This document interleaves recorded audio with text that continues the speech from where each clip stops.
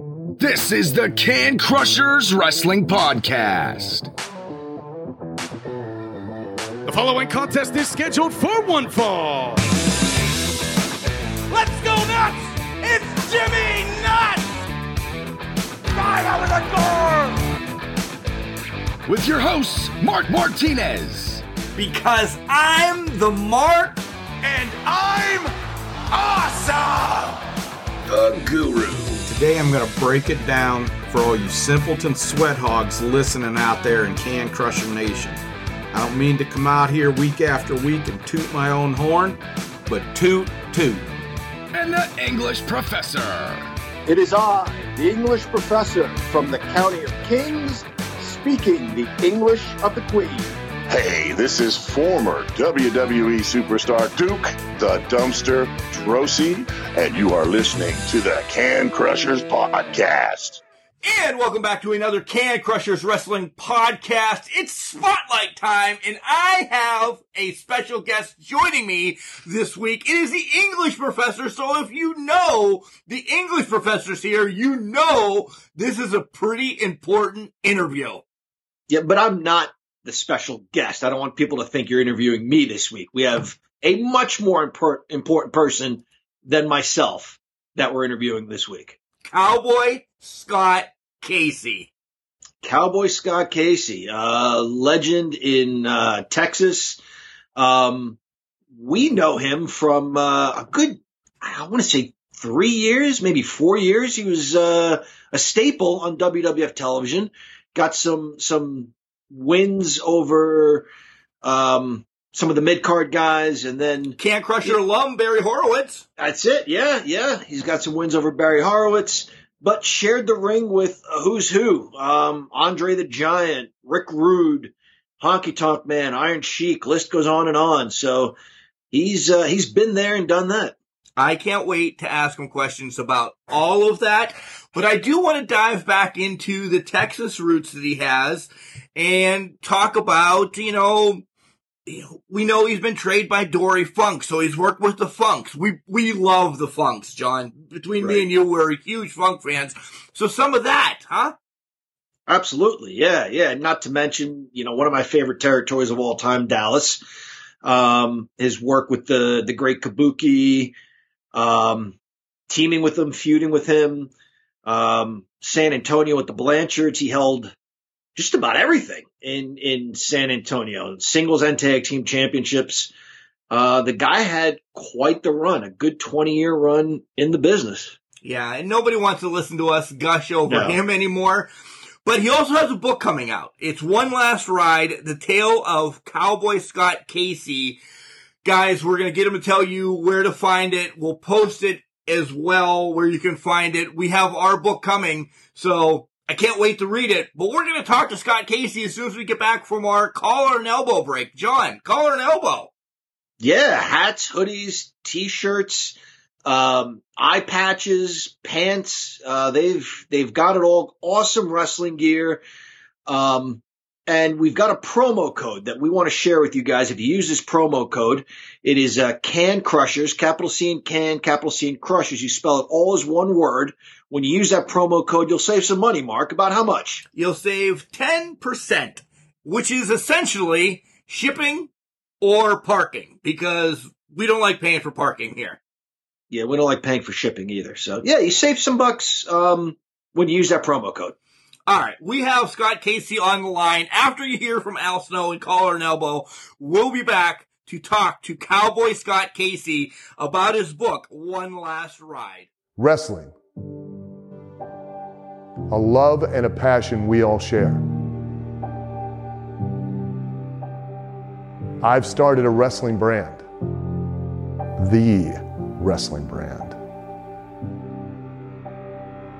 A brand founded on the aspects of wrestling. Two entities working together to create a product that connect emotionally for people everywhere. Collar and Elbow is the brand.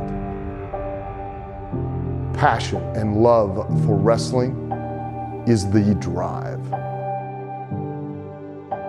I am Al Snow, and this is Collar and Elbow. the wrestling brand.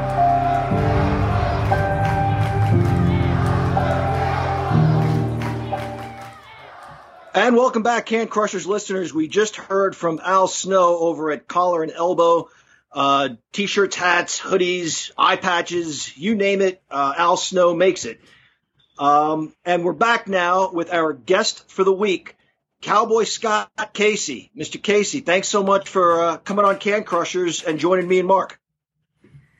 No, it's my pleasure. I enjoy doing this, and I get to advertise my book all the way.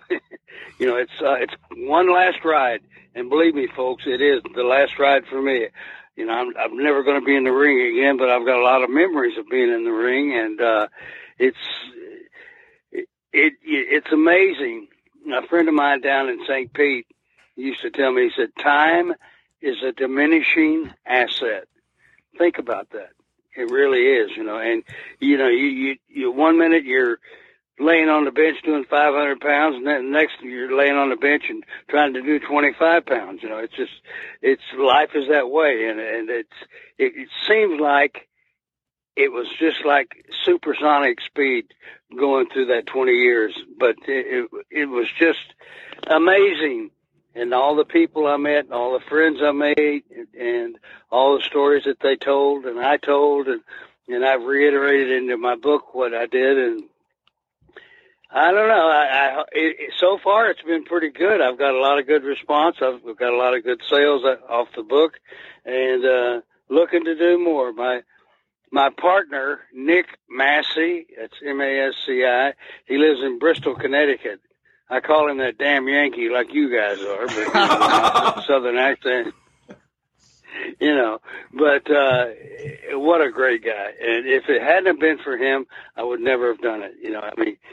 He's 36 years old, quick as a whip, and he's got another baby on the way. I told him, I said, Nick, you just because you poke a little fun at her doesn't mean she had to take you serious. But it was, that's me. I talk that way. And if anybody, it's like I said in the book, if you don't like a few X-rated scenes or a few things that are not quite up to snuff with people's religion and stuff, then don't buy it. It's real simple. It's what I felt. I'm in my 20s and 30s and up to my 40s and raising hell, going all over the world. I went around the world 9 times. Wow. 9 times, fellas. And it's still round. and there's still no place like home. I don't care where you go, who you meet. It's just, you just have to feel that way. I do anyway. I'll shut up and let you guys. That's all right. We'll backtrack a little bit, but obviously we know about your work in the WWF and throughout some parts of Texas, but around the world 9 times. What are some countries you visited and wrestled in? Okay. Well, let's see. I wrestled in Europe, England, Spain, France, Germany, Italy, and then I went over to Saudi Arabia. I went to Egypt. Went where the pyramids were. God, I'm trying to remember. Coming back around, wrestled in Fiji, wrestled Hawaii.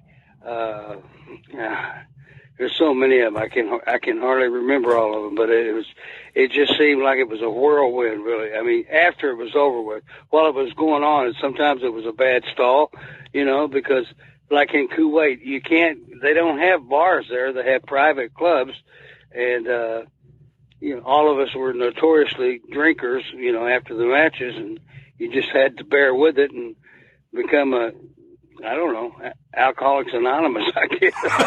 But it's so funny. I mean, people's customs are so different. When I was there in Saudi Arabia, in Kuwait, Tiger Conway Jr. and I were invited to these 2 guys' houses. And, I could tell they were wealthy. They had White Cloud convertible Rolls Royces, and you can't get those at Walmart. Anyway, it was just, they said, would you like to come to our house? We'd like to have you for supper. I looked at Tiger. He said, sure, why not? So we get out in front of this mansion. I can't tell you how many. It looked like a business building. It was so big.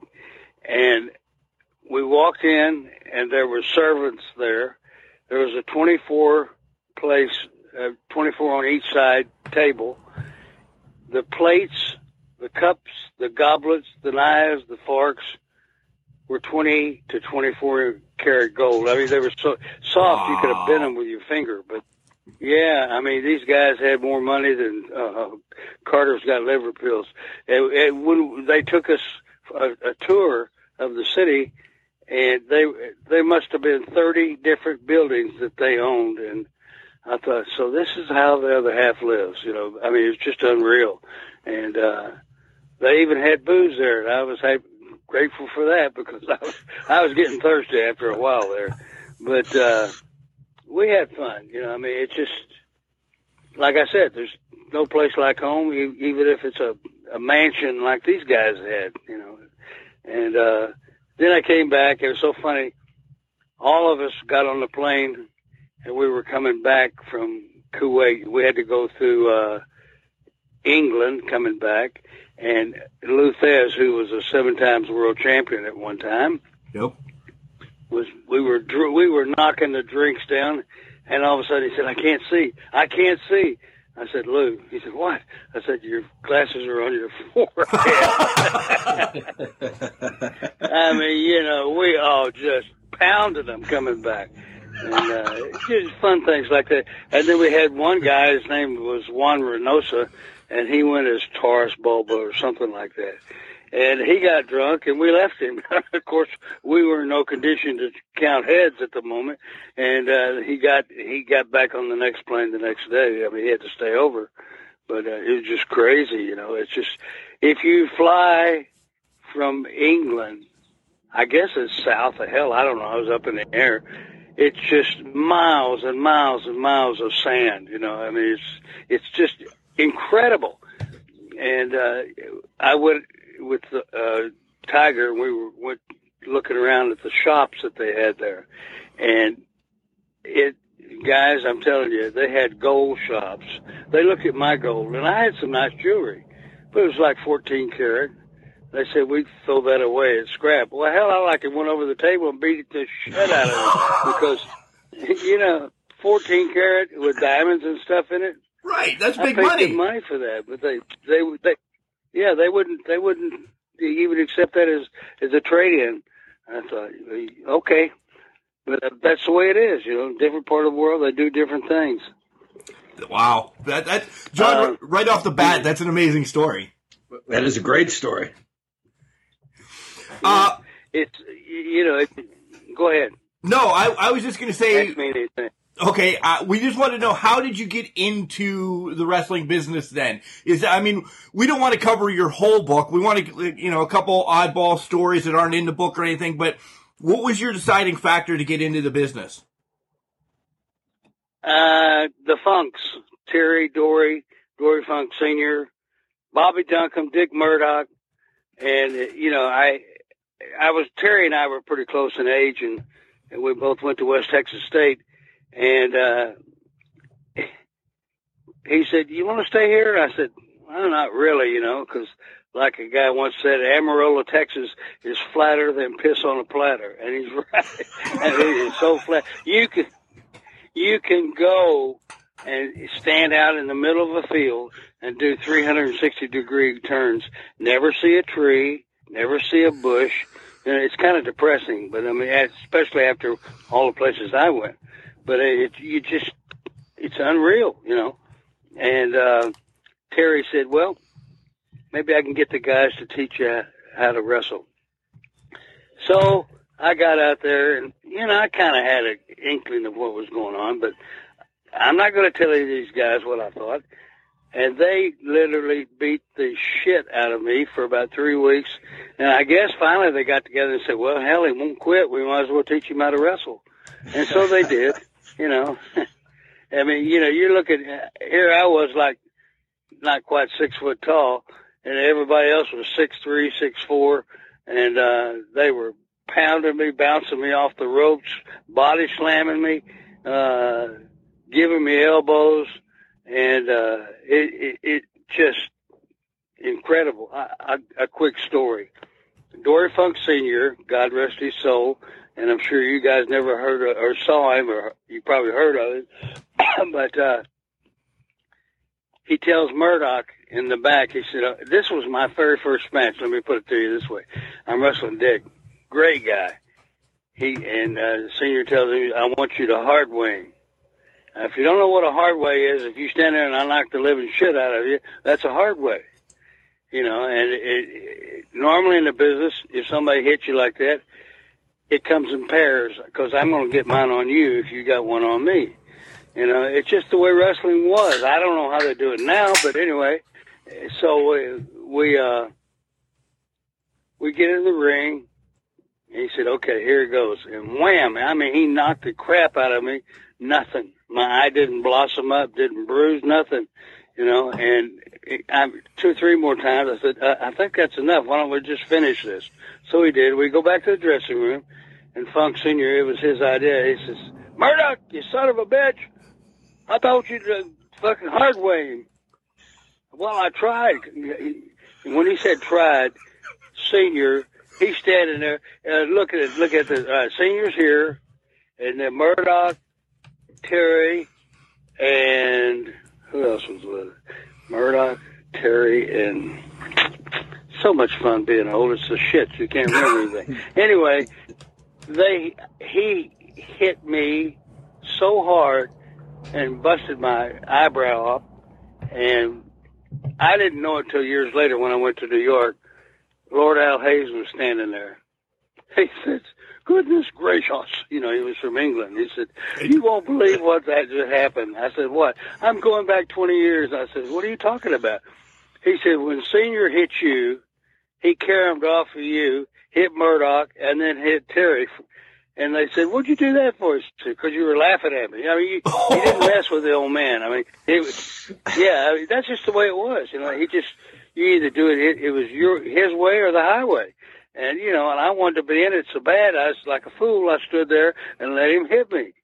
And when Al Hayes told me what happened, he said, I laughed my ass off. He said, and I was running because Senior was going to hit me. You know, he was a great man. He really was. But things like that happen all the time. Instance. Go ahead. No, please go ahead. Go ahead, Scott. No, I was just going to say, when I got in I lived in Amarillo, and I remember it was a guy by the name of Moose Morawski. Moose was like 6'4" and about 320, and hard as a rock, and he was always jibber-jabbering going on. And he said, you know, Scott, now that you're here, you're going to make $2,500 a week. I said, really? He said, yeah, miles. I'm telling you, boys. Yeah. Picture this. If you're looking at the map of the United States, you start in Amarillo, then you drive up to Colorado Springs, and then from there, you go over to Albuquerque, New Mexico, then you drop down to El Paso, then you go to San Angelo, and you're looking at about 2,500. You could literally change the oil in your car every week if you wanted to. Oh, my God. It was brutal. And, you know, and sometimes we get, are you ready for this? $20, $25 payoffs, sometimes 15, depends on how bad the house was. So we were always working our ass off to get the people to come back to see the matches. You know, I mean, and the way we wrestled, you started out and you told a story. It had a couple of climaxes in it, and then it had an ending. And believe me, you either learned to do it that way or you weren't going to be there. Another thing, a valuable lesson that I heard from Wahoo McDaniels. I loved him, and God, I wish he was still here with us. He used to say, you can look good, you can wrestle good, you can do everything in the world, but if you cannot get on the stick, the microphone, and do your promos and make yourself believable to the people, forget it. You'll die in the water right there. You'll be dead in the water. You'll never make it in the business. And I remember one time I having a problem with a promo with Ray Stevens, and Wahoo stood, and he goes, I hope folks don't mind me cussing because this is the way they were. He says, motherfucker, if you don't get this right, I'm going to come over there and break your nose and break both your arms. But I think I learned that promo real quick after that. I mean, Wahoo was a man's man.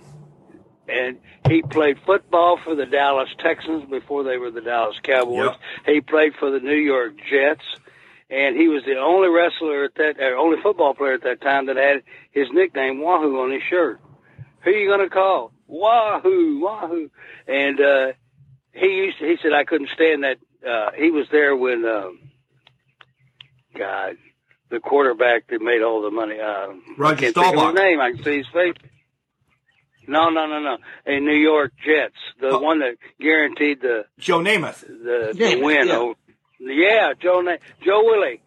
Yeah. He used to make Joe Willie stand out of the showers and hold his towel while he was taking a shower. Oh, wow. You gotta be kidding me. Oh, I mean, Wahoo didn't take shit from anybody, but he loved a good rib, and he didn't mind giving them and taking them, things like that. Of course, I wasn't going to take one for give him a rib because, shit, I was still in the same area code as him. I got killed. But he was incredible. Let me tell you a really, really fun story. All right. Wahoo's theory in life, if a little bit's good, then a whole bunch is great. Now think about that for a minute. So one day we had TV at Tuesday in San Antonio, and after the matches, I mean, sometimes we've been there 12, 13 hours doing promos so they could ship the tapes out so people would know what was going to happen. And, it paid off in the long run, but God, it was brutal on us. But anyway, after the matches, we go to a place called Diamond Gems. They had like this 8 or 9 foot tall white stuffed polar bear. And he would go in a circle, and the drunker Wahoo did. He said, I'm going to scalp him. I said, please don't do that. So anyway, we're standing there, we're pounding the drinks, and all of a sudden, no Wahoo. And I thought, what the hell? And so I got to tell this story. The gal saying no, and I'm saying yes, I'm going to tell it. Anyway, so we get a couple of the fans to give us a ride back to the condominium. And we get there, and Wahoo had a black Cadillac. The door of his Cadillac was open, the lights were on, and it was running. And I thought, oh, shit. So something's wrong.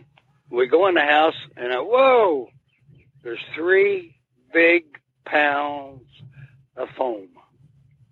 And I had Mascaris and Tom Jones with me, Mil Mascaris. Anyway, so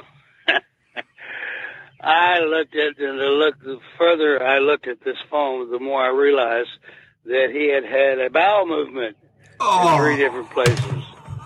Yeah.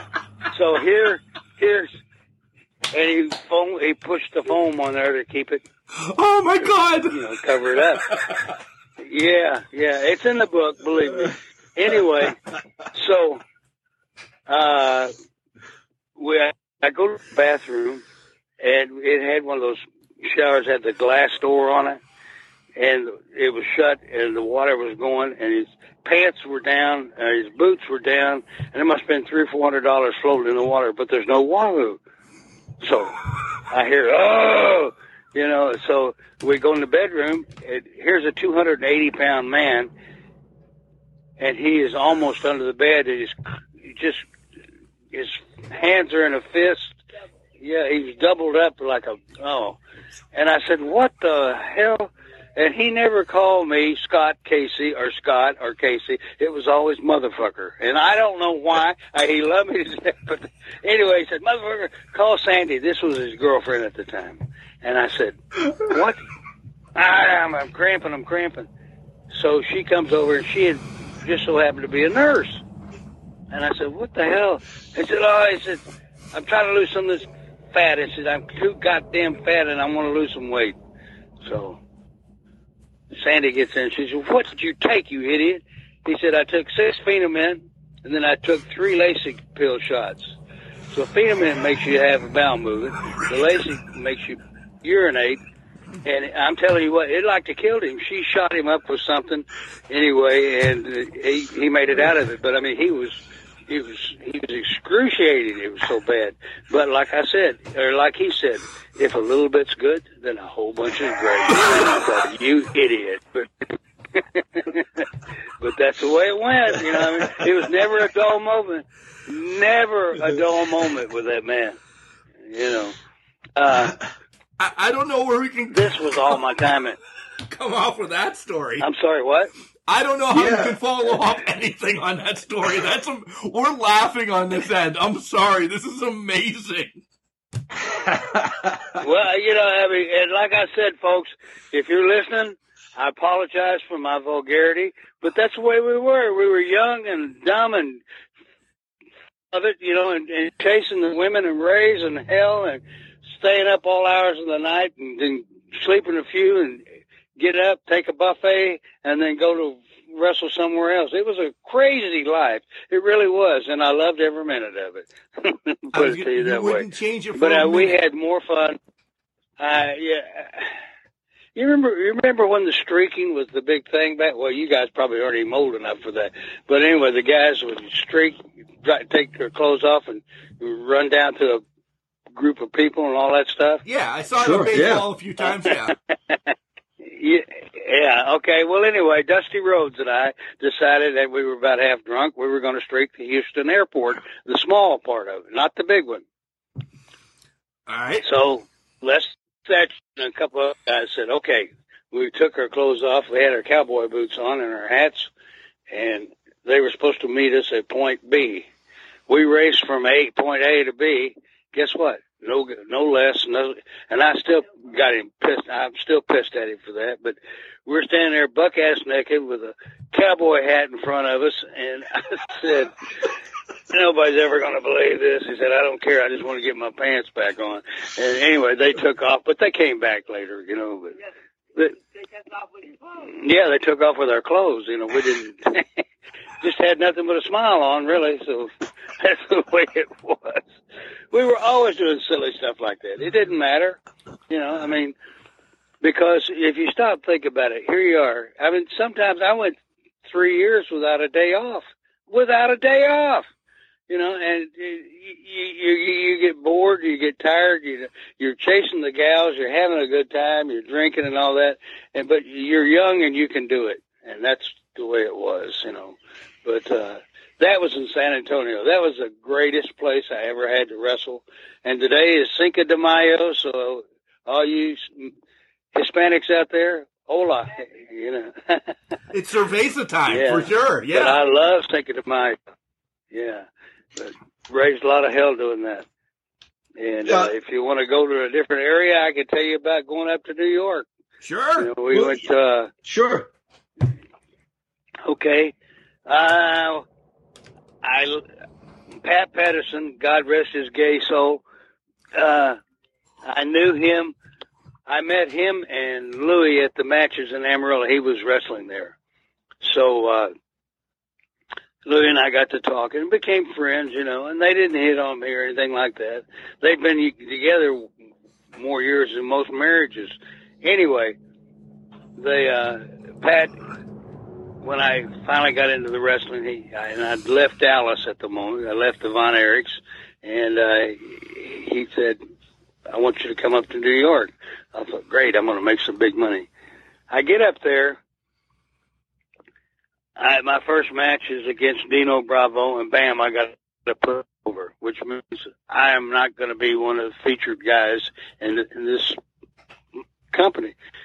But, you know, just to go to New York and just to wrestle with, it was the WWF then, is quite an honor, you know, and I loved it, you know, and I was disappointed because if I backtrack up to San Antonio, Eddie Mansfield and I set records that are still not broke down there. I mean, we had 10,000 people outside in one match, and the arena was full. It was a Hemisphere arena, And your ego kind of says, hell, this is what's going to happen. But on the other side of that coin, you're saying, hey, we did something nobody else ever did. And I was proud of that, And there's a lot of ups and downs in the business, and you just have to either go with it or get out of it, And I went with it for over 20 years and loved every bit of it. And I got people say, well, you never get hurt or anything like that. Horse shit. You do too. I've got a clavicle or collarbone that is disconnected because I went out of the ring with the bushwhacker Luke, and we landed on my shoulder, and between the two of us, we're about 500 pounds, and my collarbone, I turned my head and I hit my chin on my collarbone. And he said, mate, he's from Australia. He said, mate, your collarbone. I said, screw that. I said, let's finish the match. So we did. I go back to the dressing room, what are they, EMTs? Yeah. Techs came in there and said, okay, here's what I want to do. Is I want to wrap it over your shoulder and under your elbow and keep your arm in. I said, you're going to eat shit and bark at the moon. That's what I want you to do is what's going to happen. And I told him how to wrap it. Next day, I wore a T-shirt. I wrestled. Next day, same thing, because an old-timer by the name of Wahoo McDaniel told me when I tore my finger up, boy, they don't pay to see sick wrestlers. And he was right. I mean, it was tough sometimes, you had to take the good with the bad, and, it just, but I'm going to go through some of the injuries. I got a cut on the back of my head that's about 2 inches wide. I don't know how I got there. I had the collarbone tore up. I had, what the tricep looks like. It's a horseshoe type thing. Well, anyway, the inner tricep on both my arms were torn within a week of each other. And after that, I went to Japan. I can't remember how many times I was over there, but anyway, one of the Japs landed on my side and he popped my sternum. And I get up, and I thought, you son of a bitch. And I take a chair like I beat him to death. And he he's talking Japanese, So Giant Baba said, what happened? I told him. He said he deserved it. So, and Baba and I got along real well. Anyway, going on down, I wrestled Nick Bockwinkel, Colorado Springs, for the world belt. And we're supposed to go through an hour. We're at the 58-minute mark, and I shoot him in, and I call it a European backbreaker. Where you bend over, you hook your right arm around the waist, grab the left leg, bring him up in the air, and drop him down across your knee. And for some reason, my leg gave out, and I tore my groin. Oh. And it was black and blue. And I remember, two stories in one here. Wahoo saying to me, you can find sympathy alphabetically in the dictionary between shit and syphilis. Look it up. In other words, he was a tough, mean son of a bitch, and he didn't care, And I just kept on keeping on. Anyway, going down, I tore up my right knee, broke bones in both my feet, and I always remember what Wahoo said. When I tore up if you could picture this, you're holding your hand straight out, and your little finger is kind of dangling. And because I wrestled Dory Funk Jr. for the world belt, and he locked up, and his forearm caught my little finger. It's called a collar and elbow lockup, okay? Yep. But when we locked up, oh, God, and we were doing what they call a 2 out of 3 fall match. And I went back after the first fall, and I'm MFing and screaming and hollering and carrying on. Wahoo said, boy, or he called me motherfucker. Anyway, he said, you can find sympathy in the dictionary. And that was 40 years ago, guys, and I never, ever forgot it. I turned that whining and crying off like somebody turning a water tap off.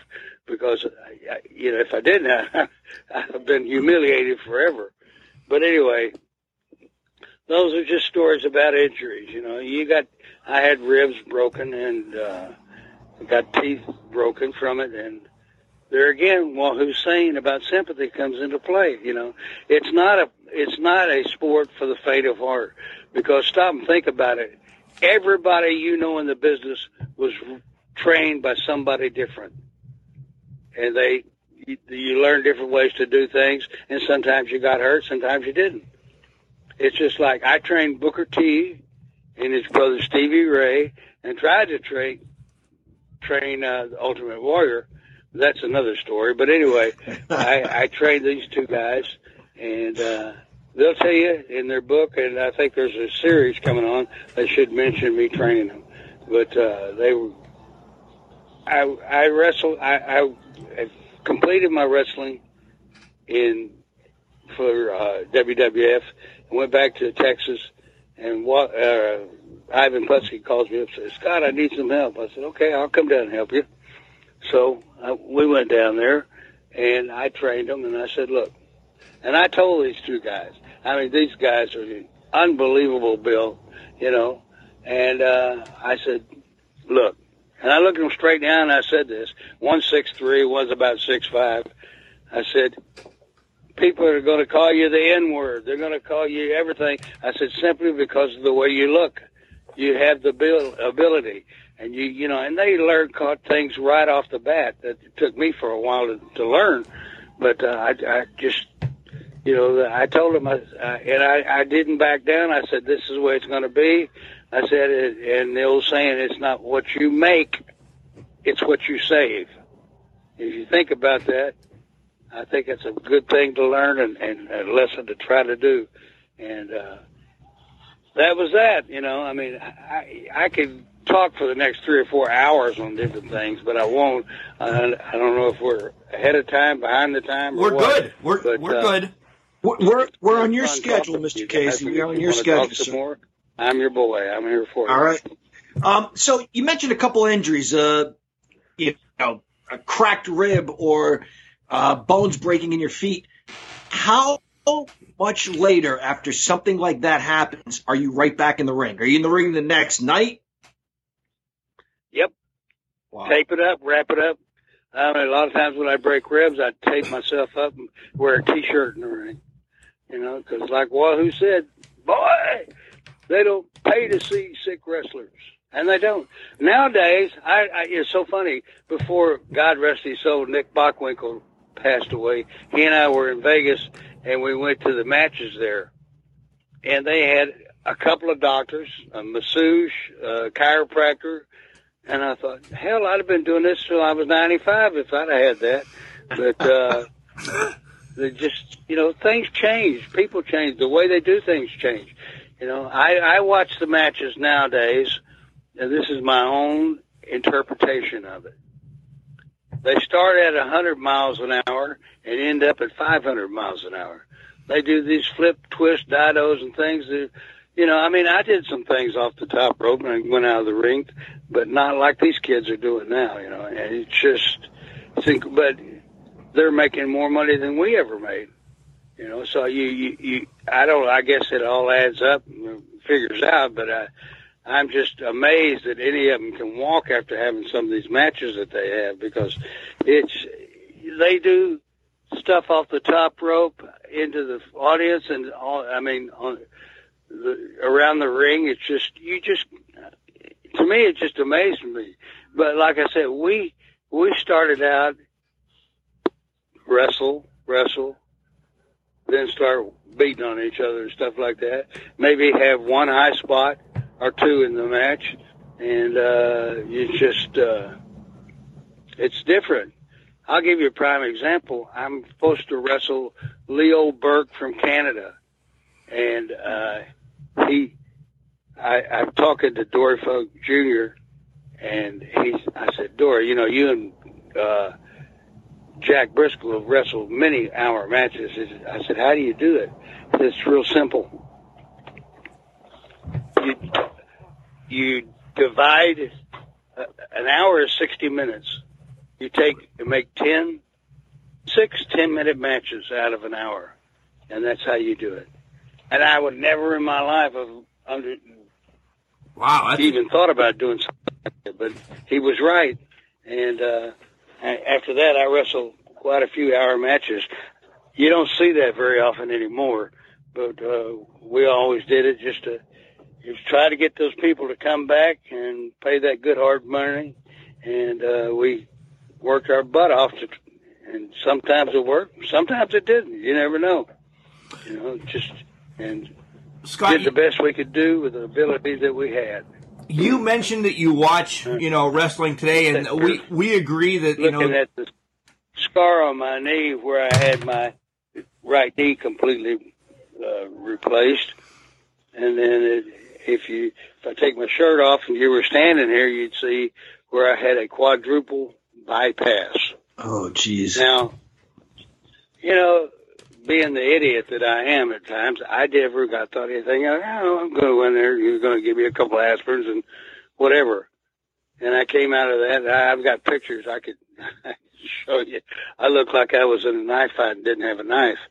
And it was just incredible. I mean, I was told that in Vietnam, or maybe even further back, I don't know, that the open heart surgery became the norm thing, and they had to, like I have a scar on from my left hand all the way up to the elbow, but the inner part of it, they take the vein out and they replace the parts in your heart that are bad or whatever.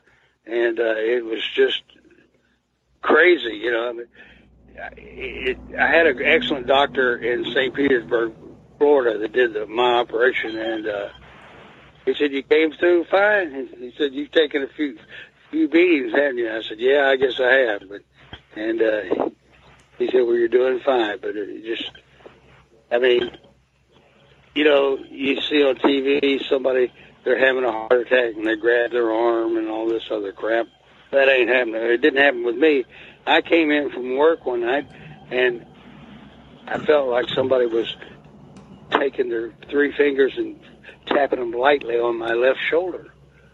Then all of a sudden I felt like somebody was pulling my teeth out. I mean, it was excruciating. And then I started spitting uncontrollably. So I thought to myself, in all my infinite wisdom, something's not right. So I hop in my car. I'm still having these little twinges, and I go down to St. Petersburg, Florida, to St. Anthony's. I'm sorry, to St. Anthony's Hospital in St. Pete, and I walk in, and there's these three doctors. These three doctors were talking, and since I'm 2 days older than dirt, and I walked up to them and I said, "Boys, I think I got a problem." And they said, "What?" And I explained it to them, and they said, "Lay down." That was the last time I was on my feet for 5 days. They operated on me the next day, and then blah, blah, blah. And so the story goes, I made it out of it, and that's my life and story, and I'm sticking to you. Yeah, we were going to get to that about your surgeries and everything. Let's pause there for a second and rewind, because there's one that we're Cornette fans, and we know that you had the time to work with the Midnight Express at that time. We were huge fans of that, as well as our listeners are. Can you give us a little bit of a story about working with the Midnight Express and Jim Cornette and those guys? Well, was it Ricky Morton and Robert Gibson? The Rock and Roll Express. The Midnight Express.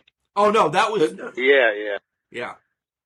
The Midnights were, at that time, would have been, what, Dennis Condrey and Randy Rose, maybe? Yes. Yeah.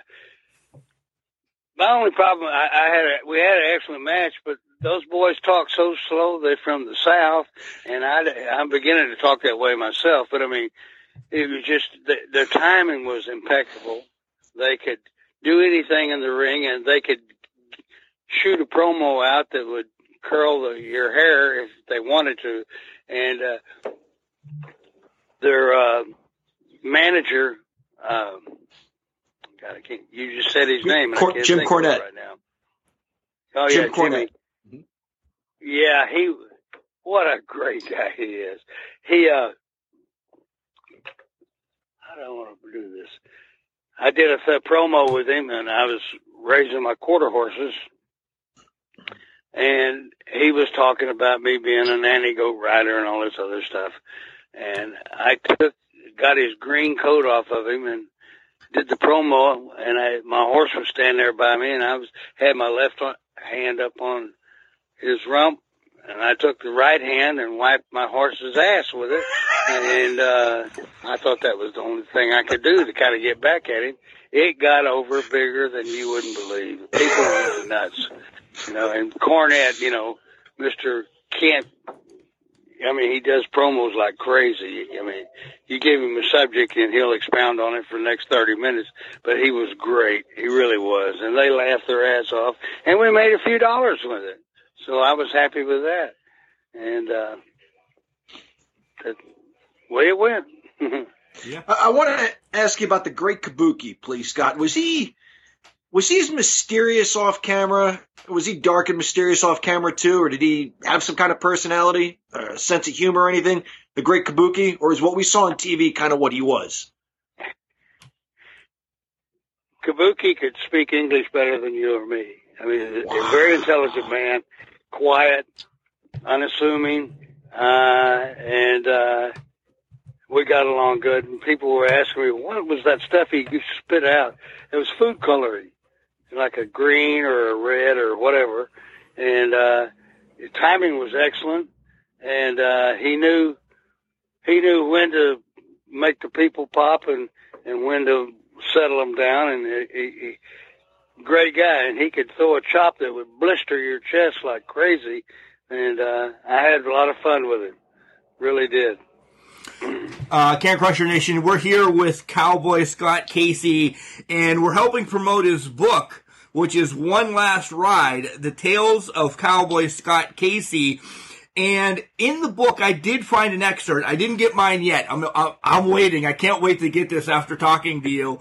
But there's a little bit of an excerpt about you when you left the WWF, and it kind of touches on how Vince didn't give you a chance to talk because everybody, you even mentioned it here on the podcast that you went around the world 9 times.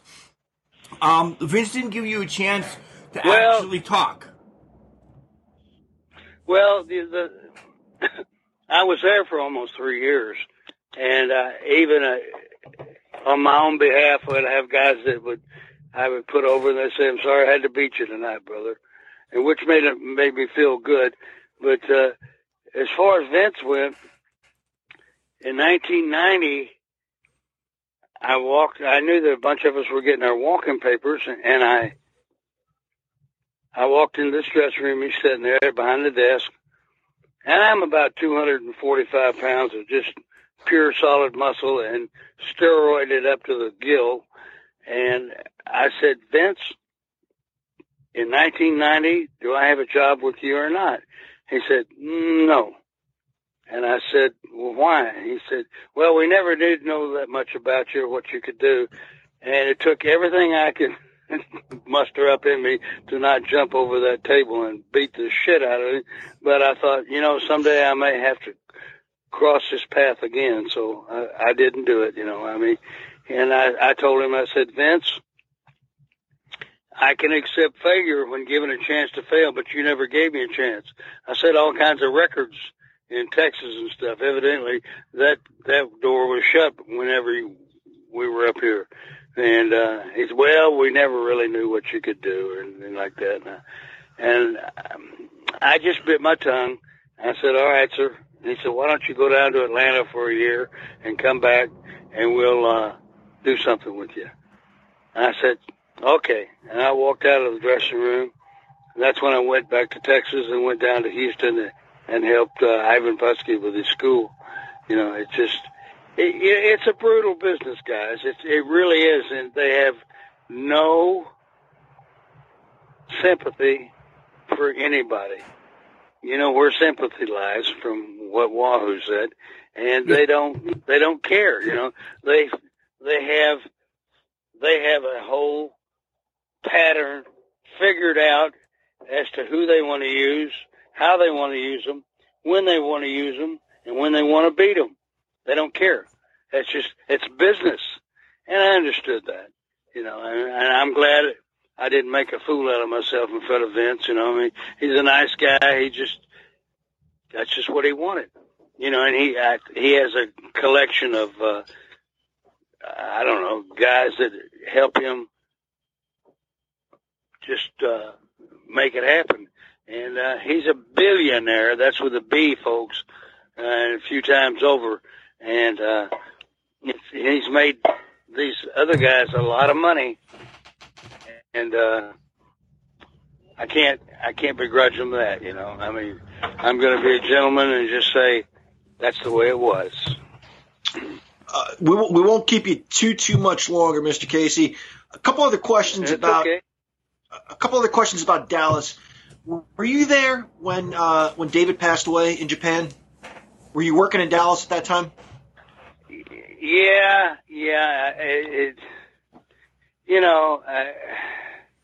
They were an entity of themselves. I mean, they had the whole state of Texas and most of the United States enamored with them. They were just unbelievable. And I knew when I went in there that I was not going to be figured in. I was going to be one of the girls in the show, as I always like to put it. And the brothers, they did their thing, and I just, the way that their life turned out or what happened still just it floors me that they could possibly do that. You know, there's an old saying that God won't forgive you for suicide. And they did it. You can't deny it. It's in the books. It's written, and it's there. You know, you go, wow. You know, I mean, and it's like, to me, monkey see, monkey do. Oh, he killed himself. I can do that too. Maybe I'm wrong, and if I am, God, I'm sorry. You know, but it's just a crazy, crazy life, and it was fun. We drew a lot of money. I'll never forget. I was on the show in the Cotton Bowl. I think that's where the Cowboys played before or wherever that was, where they played before the big AT&T stadium they're at now. And I'm out there, and I'm wrestling Lynn Denton. He was the grappler. He wore a mask. Yep. We lock up, and it starts raining. I said, flying mare meat. We flying mare meat. He's standing behind me with a chin lock on me, and I'm just sitting there. He said, what the hell are you doing? I said, it's raining, Lenny. I don't want to get wet. I thought he was going to beat me to death. I get up off the floor. You know, when you've been in the business as long as I was, you could talk to people and have fun and still just, I'll give you a prime example past that. There was a guy by the name of Tank Patton, and he was a monster. 6'4", 340, and he talked just like this. And we used to love to play jokes and tell jokes on each other. It didn't matter what part of the world I was in. He'd find me and tell me, you got to hear this joke. You're not going to believe it. So one day we're down in Landry, Texas, right down on the border. And it had rained, and I was in the main event with Tank. His real name was Doug McMicken. But in the dressing room, I took a piece of tape and I wrote "fuck you" on it and stuck it on my tongue. And we get out there to get the instructions, and I looked at Doug and I said, "Hey," he said, "What?" And I stuck my tongue out. He never ever cracked up, never laughed, nothing. I thought he was going to keel over. He was laughing so fucking hard. And I said, "I got you." Well, he liked to beat me to death before I could get away from it, but it was fun, you know. I mean, back then, you know, you wrote and told stories on each other and raised hell and had a good time, and that's the way it was. I don't know. Now they're on Lear jets and planes, and I don't know if they talk to each other or not anymore. And that's my story. Were they fair to you in Dallas? You hear some things about Fritz. He was a little rough around the edges, smoking a lot of cigarettes. It's funny. A story about that. I'm wrestling a guy by the name of Jack Victory, and he lives in Florida. I can't think of his real name now, but he went as Jack Victory. So Fritz goes, all right, I want you guys to get out there and liven these people up. That's the way he talked with the gruff. I said, okay. So I looked at Jack. I said, let's bing, bang, boom, tickle, tackle, and drop kick. We got out there, and I mean, for 15 minutes, we did not stop. We just continued. We get out of the ring, walk, back there to the dressing room, and they were doing payoffs. And Fritz goes, give these boys extra $100 each. And that was the only time I ever saw him do something like that. But he was proud of what we did, and we livened the people up. And he could be fair, and he could be brutal, just like any promoter. That was that. That was that. All right, Scott. It's been great having you on the Can Crushers podcast. We loved it. We want to give you a chance to tell more people. I mean, you gave us great stories tonight, but what else can we find in the book? Quickly. So you sell a book, and where can we find it? Okay, you can go online, or you can call me at my, God, I'm getting a brain fart here. Anyway, you can go online, and it's One Last Ride. And if people want it, they can call me, and we can do the old PayPal thing or Zelle or whatever. And it's, without Nick Massey helping me, it never would have happened. Never, never, ever. And I just think the world of him. We're really good friends, and the front of the book is like a collage of different pictures of different people, me, and it's just, I'm so proud of it. It's just like, I figure, one of these days I'll be gone, but that'll live on, and I hope it does, and I hope it, like Willie Nelson said, remember me when the lights are shining dimly. Remember me. My gal's laughing anyway, but that's what I want. I just want people to remember me, and hope that I've gotten a lot of people saying how much they were proud of the book and thankful that I wrote it, and it made me feel good. Well, we definitely. And I hope I get back with you sometime. If you ever need another old bird on there again, let me know. I'll be glad to help you. Absolutely, yeah. I wanted to say we definitely remember you for sure, and we're definitely grateful that you joined us. And I think, Mark, you would agree. We barely touched the tip of the iceberg here. We could have Scott Casey on here at least one more time, I think. A minimum of one more time, right, Scott? You're going to come back and tell us more stories. Absolutely. Just give me a holler, and I will do it, and I'll try to keep them as clean as I can. Oh, no. That won't be very clean, but anyway. No, do not keep them clean. That's our era. We love that. Yeah. Okay.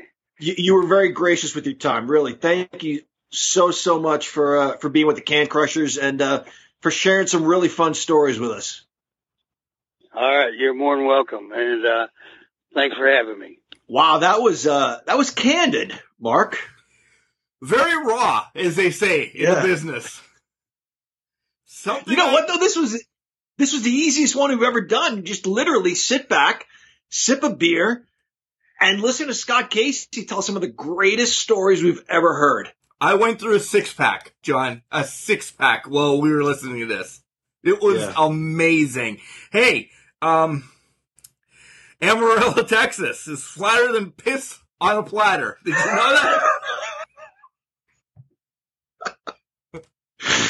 I have never cracked up so much while talking to a wrestler. What a fun person.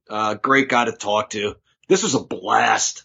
Yeah, after we recorded this, guys, I'm going to pull down the fourth wall. Scott Casey's going to be back on the show. He is. I want to go and have some beers with him. How about that? Let's go tomorrow. Yeah. Road trip. You're all in? Yeah. Maybe we can go to Diamond Gyms with him in Wahoo, huh? Got it. That would be amazing. Yeah, it would. Yeah, that would have been incredible. Well, your real thoughts, because we're really just starstruck. I'm a little bummed. The only down part of this whole thing was he didn't remember Joe Namath's name. And I'm a big Jets fan, so really? I can't believe he didn't remember. But that's what you're going to get from this. No, this was awesome. Again, as we mentioned to him before we let him go, we barely touched the tip of the iceberg. We both wanted to ask some more stuff about San Antonio, about Dallas, New York, all that sort of stuff. And I would love to know more about his travels, because what we saw, what we read about in the magazines were that handful of territories that we discussed with him. Was it Fritz sending him to all these places, or was it the Blanchard sending him all over the world? Who was he working for when he went to all these places? But you can't interrupt a guy like that when he gets rolling. No, you can't. He mentioned one that I had written down, John, Eddie Mansfield, that he was great friends with.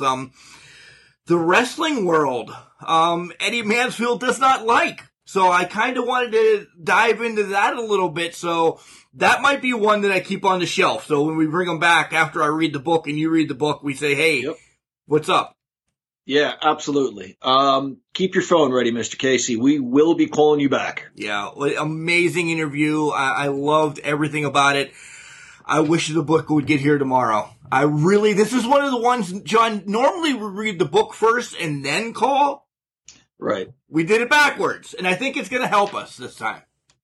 I think so, too. Yeah, I think this is going to be a really good read because, Scott Casey obviously wrestled. He was during our wheelhouse era, if you will. He was at the 88 Survivor Series. But his heyday was maybe a touch before our time. So I would love to read some more of the stories of what was going on in those days. And, what really stood out to me is the working through the injuries, just tape it up and go back out there. And if I got any sense from him and if I understood him, he did what he had to do back then. And he says it's different now, but he didn't commit to it being better or worse. It almost seems like he's happier for this generation that they get that breather. They get that break. Hey, if you're hurt, go heal up and then come back, as opposed to the cutthroat era he worked in. 2,500 miles a weekend. And essentially, if you work 3 shows, you might get $60. That's not covering gas. Even at whatever it was back then, 99 cents a gallon, 50 cents a gallon, still not covering gas. Well, there was a point there in the late 70s, early 80s where I don't know if there was an oil shortage or what the deal was, but gas was about what it is now. So imagine those prices, in the 70s and 80s. Those guys, they were losing money. They were essentially working, and probably losing money. Yeah. Well, he made reference to that. Yeah. Oh, my God. We could end this for an hour long as well, but we have to wrap it up. Just know, Scott Casey Part 2, it's going to be in the hopper real soon. Yeah, it has to be. Again, we barely scratched the surface here. This was a lot of fun, Mark. It's escalated to, that's what 6 Beers does during a podcast, escalated to one of the tops here on Can Crusher podcasting. Easily. Yeah. No disrespect to anybody else. We've got a ton of these interviews that you've done especially. This is very near the top of my list. Yeah. So remember, John, just because you're trash, it doesn't mean you can't do great things. It's called a garbage can, not a garbage cannot.